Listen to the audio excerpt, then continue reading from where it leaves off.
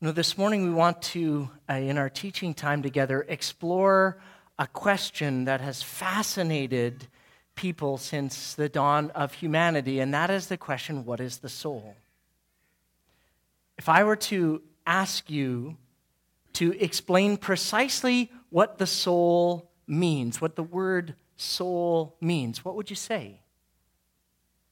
It's a word we use all the time, actually, but it's a little bit slippery when you start to try and define it.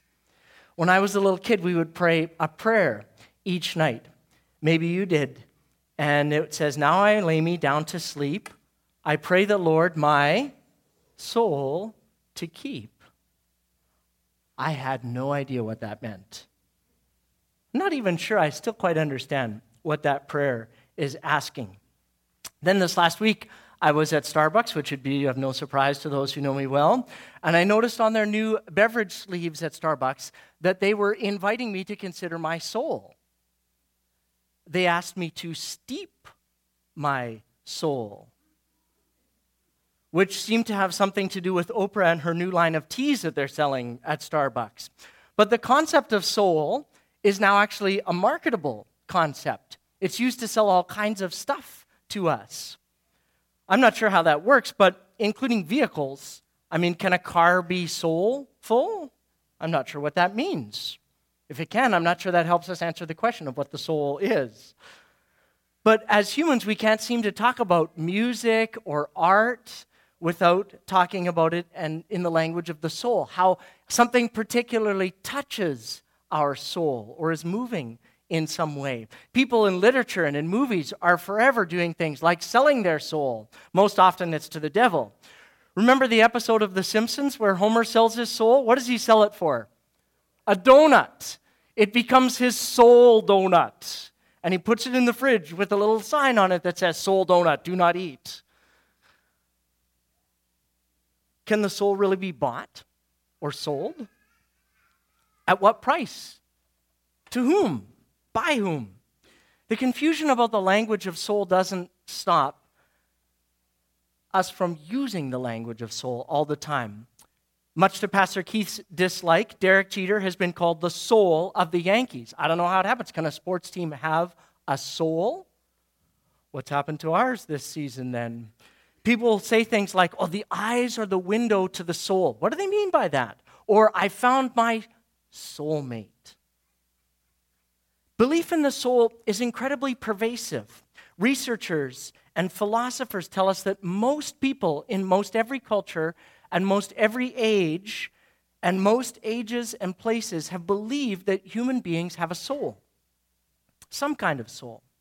How do you know if you have a soul? Vancouver-based writer and artist Douglas Copeland expressed a profound thought when he penned these words, "I don't deserve a soul, yet I still have one. I know because it hurts."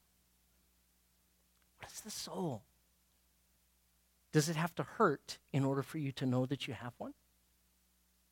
Even if we can't define it very precisely, all of us likely have some desire or inclination to want a healthy soul. Here at Jericho Ridge this spring, we're exploring a teaching series called Unintentional. And the theme of the series is we're looking at areas in our lives where we want to grow in purpose and in intentionality and in focus and not become just mechanized or robotic automatons. We want to actually be more intentional in certain areas of our lives. And so this morning we're going to talk about what does it mean to be intentional about our souls and caring for your soul, which is in many ways the most important part of you. I think the challenge is that if we can't define it very accurately or with any level of precision, how do we know how to care for it in any meaningful way? So where would we turn for some guidance on defining and being more intentional about understanding what our soul is and then how to care for it?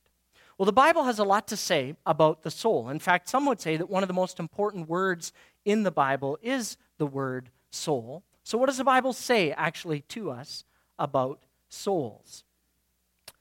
Well, the very beginning of the Bible In Genesis chapter 2, we're actually told that God breathed into each person and created each individual that he made with a soul.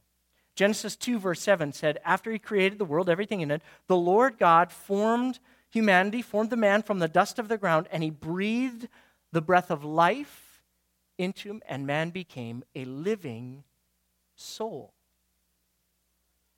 The soul, whatever else it is that God initiated, God breathed part, that eternal part of every human being who's ever lived and ever will live. And as such, the soul is that deepest expression of our personhood. Until God breathed it into existence, we weren't complete.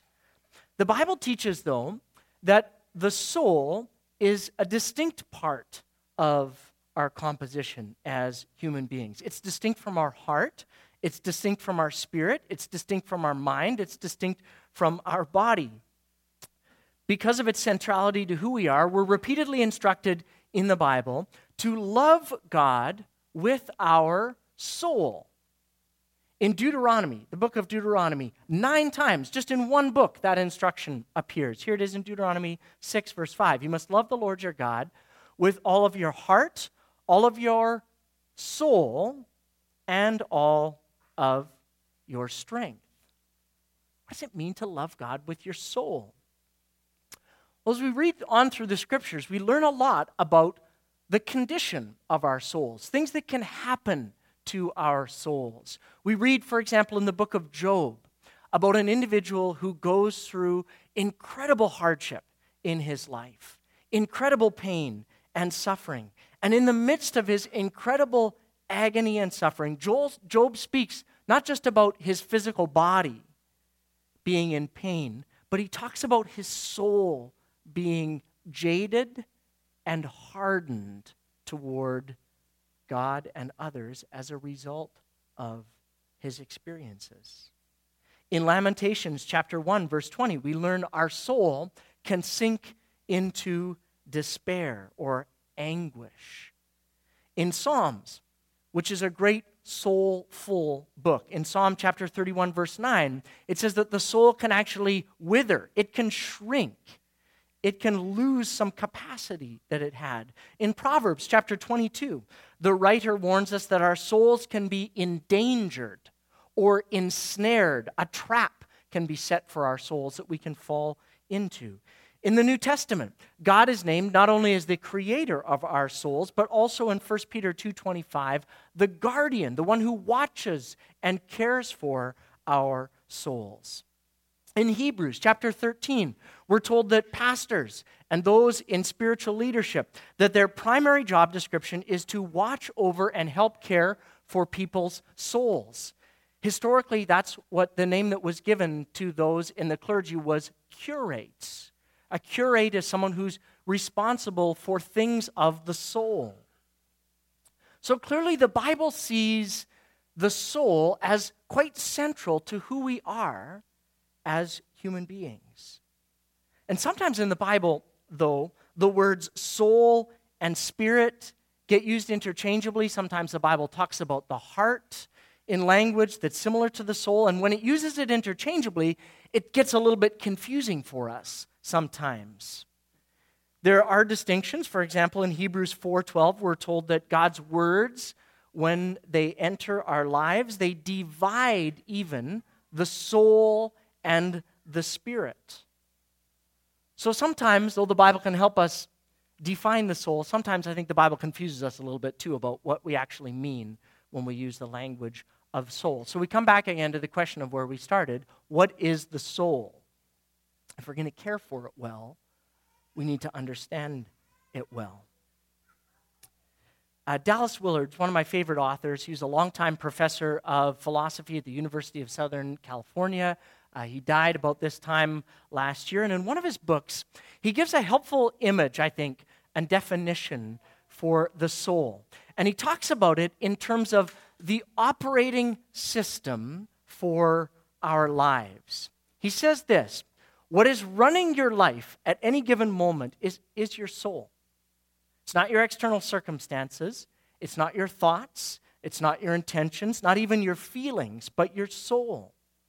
The soul is that aspect of your whole being that correlates, that integrates, and enlivens everything going on in the various dimensions of the self.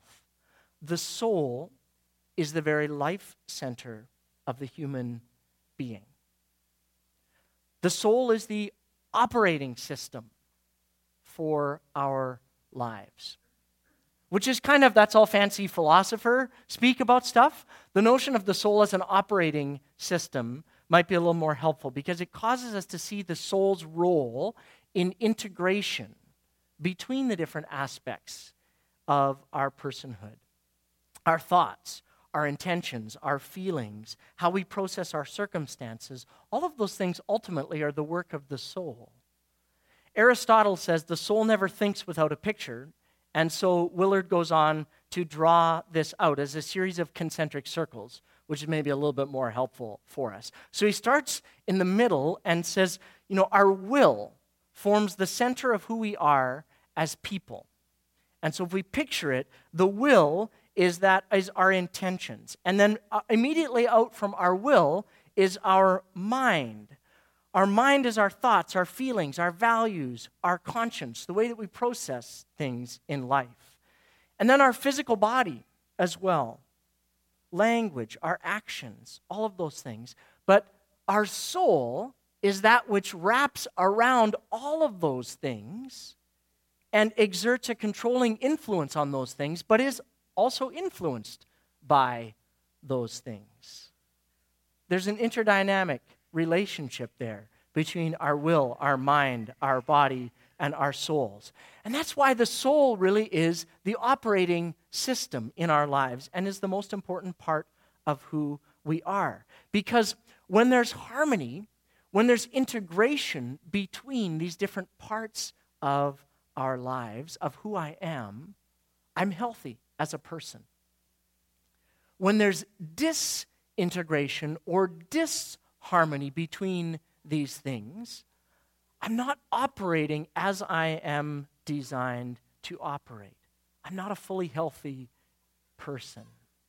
And in Mark chapter 8, Jesus gives us what is perhaps the most insightful but brief assessment of our souls and our responsibility to care for the most important part of who we are. Jesus is speaking to people in Mark 8 about his death.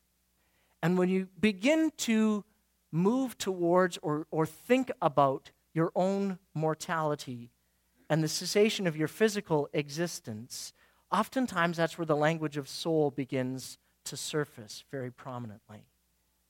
And he begins to talk about it, and in Mark chapter 8, verse 35, Jesus says this. He says, if you try to hang on to your life, you will lose it. But if you give up your life for my sake and for the sake of the good news, you will save it. What do you benefit if you gain the whole world, but you lose your soul?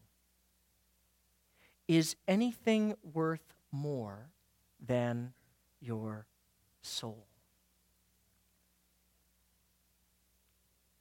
Jesus places an incredibly high value on the soul as the most important part. But it's interesting to think about what Jesus is saying here. John Ortberg, in his most recent book, Soul Keeping, relates a conversation that he had about Mark chapter 8 with Dallas Willard. And Ortberg says it this way. When he was talking to Willard, he suggested that, I always thought that this verse meant that in the long run, it wouldn't do you any good to acquire a lot of money, have a lot of sex and other pleasures if you ended up going to hell in the end. When I mentioned this to Dallas, he gently corrected me and he said, no. That is not what Jesus is saying. Jesus is not talking here about people going to hell. Jesus is talking about a diagnosis, not a destination. For the ruined soul, which is what Jesus is addressing here, the will, the mind, the body are disintegrated, disconnected from God, and living at odds in the world with the way in which God made life to operate and the universe to run. And so even if you were able to acquire the whole world, we used the line in one of the songs that we sang earlier this morning, if I could offer the whole of the created order, that even would be a present far too small. If you could acquire and attain somehow, though it's impossible to do, if you could obtain success in every single area of your life in a demonstrable way, if you could even amass the entirety of the whole world, that would not produce satisfaction, let alone meaning and goodness for your soul. Because once you have lost your soul, if you lose your soul, it means that you no longer have a healthy operating system, a healthy center that organizes and guides your life. You're like a car without a steering wheel. It doesn't matter how fast you're going or how fast you can go, because you are a crash waiting to happen. I found that language profoundly helpful. Jesus is talking here about a diagnosis of our souls, not ultimately a destination. Now, if a soul continues in a state of such disintegration and disconnection from God and from others, ultimately a destination will be determined. But Jesus is saying and asking his hearers, and by extension you and I, to address the condition of our lives and to use the right metric by which to do so. He's saying, what is the primary assessment for you in your life? What is the most important part of you? What is a standard that you would have as a primary assessment point for the condition of your soul if nothing is worth more than your soul? How do you know if your soul is being lost or if it's in a right and integrated relationship with God and others? The Quakers, a religious movement that's produced many contemplative writers and thinkers over the past couple of centuries, always asked each other when they got together, let's say this was a Quaker gathering and they had coffee and connection time, they would not say, "How are you doing?" They would say, "Friend, how is it with your soul?" That'd be the first question that would be out of their mouths. And they would expect actually an answer, not, "Oh, pretty good, how's your soul?" How is it with your soul? They understood actually the need for conversation around diagnosing the condition of our soul. Try it at Coffee and Connection time next week. See what responses you get. What they're driving at, though, is that sometimes all of the other things that we talk about and spend a lot of time assessing and thinking, they actually maybe aren't the best measuring sticks for doing soul work. Because you can have a lot of money and have a very sick and anemic soul. You can have very little money and have a sick soul. You can have a very happy and successful, from an outward perspective, family life, and your soul can be profoundly unwell. You can actually have a very chaotic and disruptive family life, and your soul can actually be in a state of relative health. You can have a very fit body and a sharp mind and have a soul that's off kilter. But if nothing is more valuable than or worth more than your soul, how do we go about caring for the most precious part of who we are? Because the challenge is, when you think about other areas of our lives, they come with a bit of a dashboard or some indicators that might help us understand how we're doing in different systems. So, for example, my physical body tells me when I am overtired or unhealthy or hungry. And I know what the remedy is for all of these things. I need to eat. I need to sleep. I need to go for a run. I know how to feed and stimulate my mind and keep my intellectual world sharp and well-fed. But when it comes to the soul, it's a little bit harder to care for. What does your soul need? And how do you know that you need it? How would you know if your soul was becoming increasingly lost? Ortberg suggests in his book, Soul Keeping, that you are only able to live in a way that really helps and loves others when your soul feels and knows its worth. Often we pay far more attention to our work or our bodies or our finances than to our souls. But the soul is that which we take into eternity. And attending to the soul does not mean that we neglect those things or those practices like career or health, but the soul lives really at the center of them all. So it means that we would want to not simply ask things like, how can I acquire more money? Instead, we would want to ask the question of, how would my involvement in the practice of acquiring more money, what mark or impact could that potentially leave on my soul? How would the way I go about spending my time, positively or negatively, how would that mark my soul, but also the souls of those around me? What does our soul need in order not only to not be lost, but to thrive and be healthy? Well, the Bible gives us some good diagnostic indicators of what our souls need in order to be healthy. So let's get intentional as we look at a couple of those examples. Before we look at these questions, they're diagnostic questions. Sometimes when we're in this sort of a setting, you can make the mistake of thinking, oh, okay, well, there's 4 questions. I need to write all of them down. I should think carefully about all 4 of them. I don't want you to do that. I want you to just maybe pick out one question that resonates with you in some way and think about the action items that we're going to talk about as a result of those questions. And so just pick one description you think aligns with how your soul is doing these days, one activity that you might want to choose to engage in that, if you should so choose, could produce a deeper level of soul health. So don't write all of them down, just one action point for you, all right? So in terms of diagnostic question, Jesus makes a statement. Let's start with his statement in Mark 8:35. And he says this, if you try and hang on to your life, you will lose it. Mark 8:35. What is Jesus saying there? What's he driving at? Well, the core, I think, of what Jesus is saying is that because the soul was created by God to be vitally connected with him, that this is the first and most enduring need that we as human beings will ever have, connection with God. And so the first soul diagnostic question is to ask, is my soul vitally connected with God? The Bible uses all kinds of language to help us understand and answer that question. It uses language like God being an anchor for our souls, or being in relationship with the guardian or the shepherd of our souls, that eternal part of us.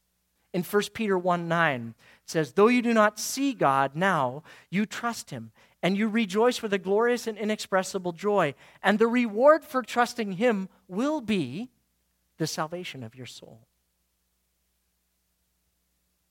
The reason Peter uses that language is because your soul will never be satisfied until that deepest and first and primary longing is satisfied by being connected with the one who made it.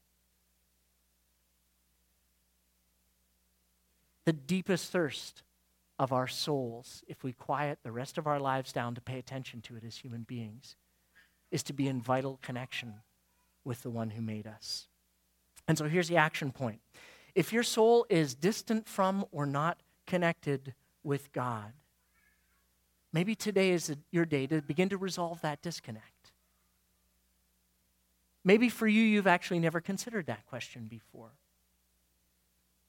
And you've gone through your life with this sense of ache and desire for purpose and for meaning and for hope and for joy and for some of the other things that you see reflected in the lives of others.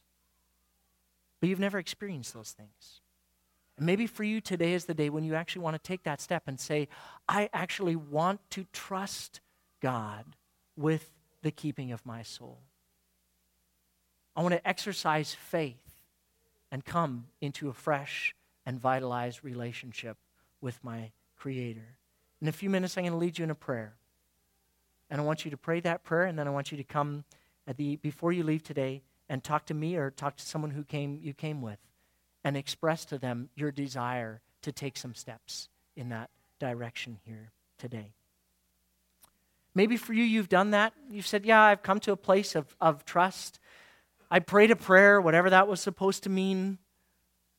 but your soul feels distant or not connected in a vital way with God. Maybe some of the other diagnostic questions will help. The second question that speaks to the reality that as we go through life, our souls can get beat up by the circumstances that come into our lives. And for some of you here today, that describes you, and that maybe has created some of that distance between you and God. Your soul today is in a state of pain and distress.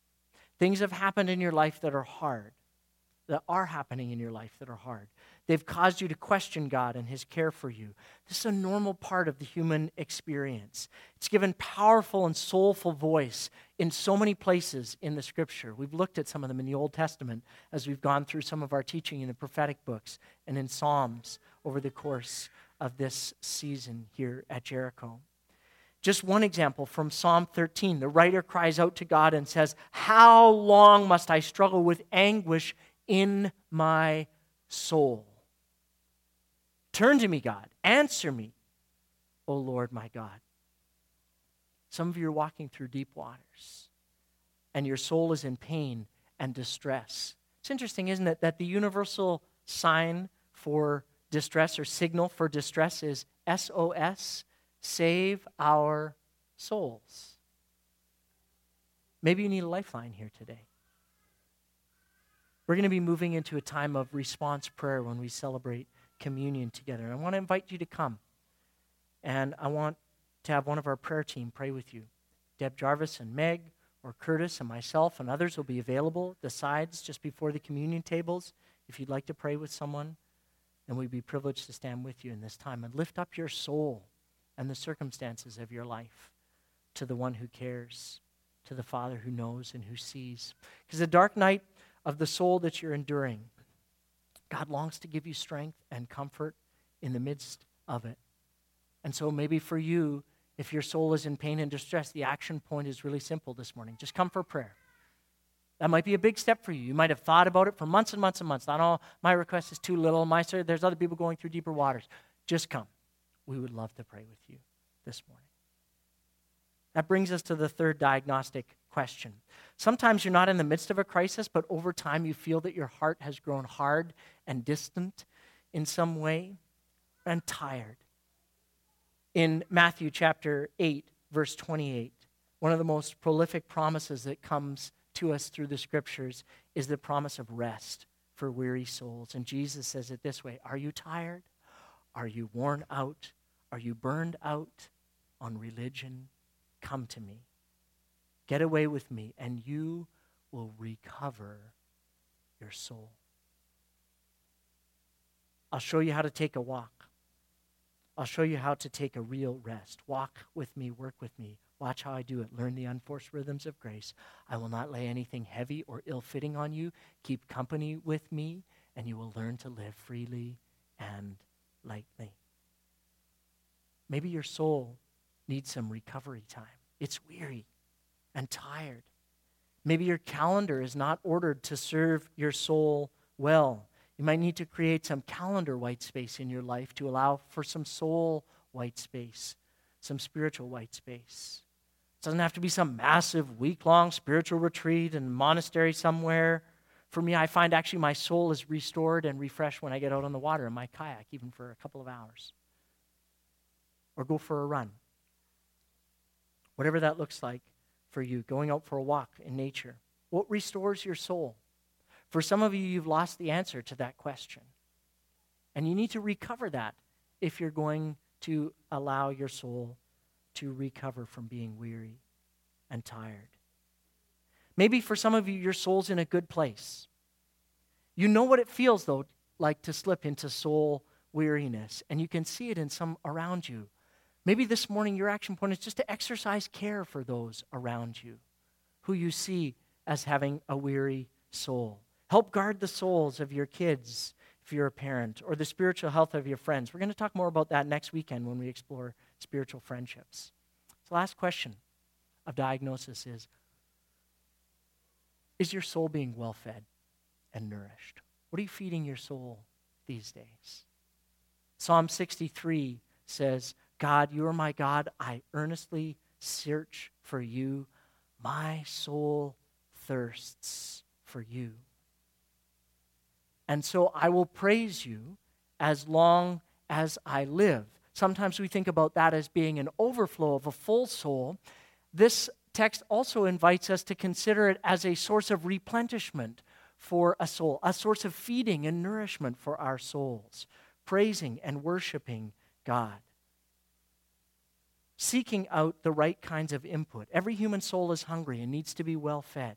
As such, the soul grows anemic when you don't seek out the right kinds of input. So what are you putting into your soul?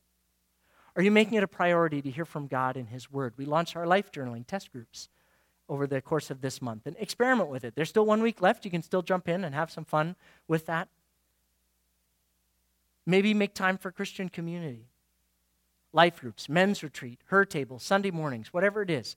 Here at Jericho Ridge, one of the things that we do is provide opportunities for your soul to be well nourished.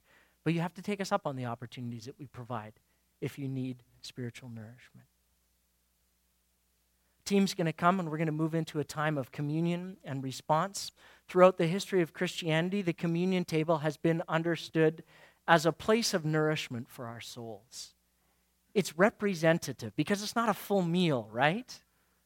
Our physical bodies are not fueled by it for the days ahead by any stretch of the imagination, but it is food for our souls. And the reason it's food for our souls is because it points us back to the place, the only true source of nourishment that our soul can have, a relationship with God. And so if you're not in a right relationship with God and with other people, we would just respectfully ask this morning that you refrain from participating in the communion table. This is for people who are members of God's family, not just here at Jericho Ridge, but in any place. We don't police the table, but we do remind you that coming to the table, we would invite you to come with a clean heart and ask God to search your soul and see if there's any barriers that would be there for participating in that. At Jericho, our practice is for you then to be served and then to take the bread, which represents Christ's body broken for you, and the cup, which represents His blood shed for you, back to your seat. And I invite you, as this morning, to reflect on the condition of your soul.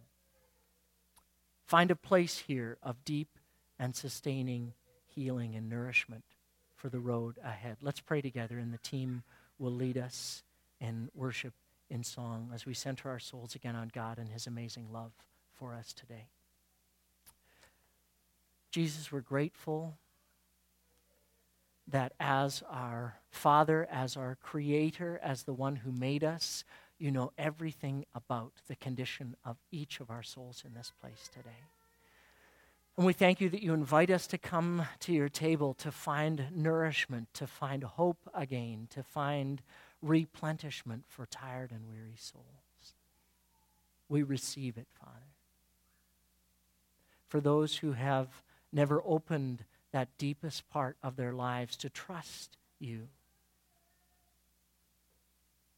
you would do it just by saying, God, I acknowledge you as the leader and forgiver of my life and my soul, the captain of my soul. I'm not the captain of my soul. I've tried that. That has not worked.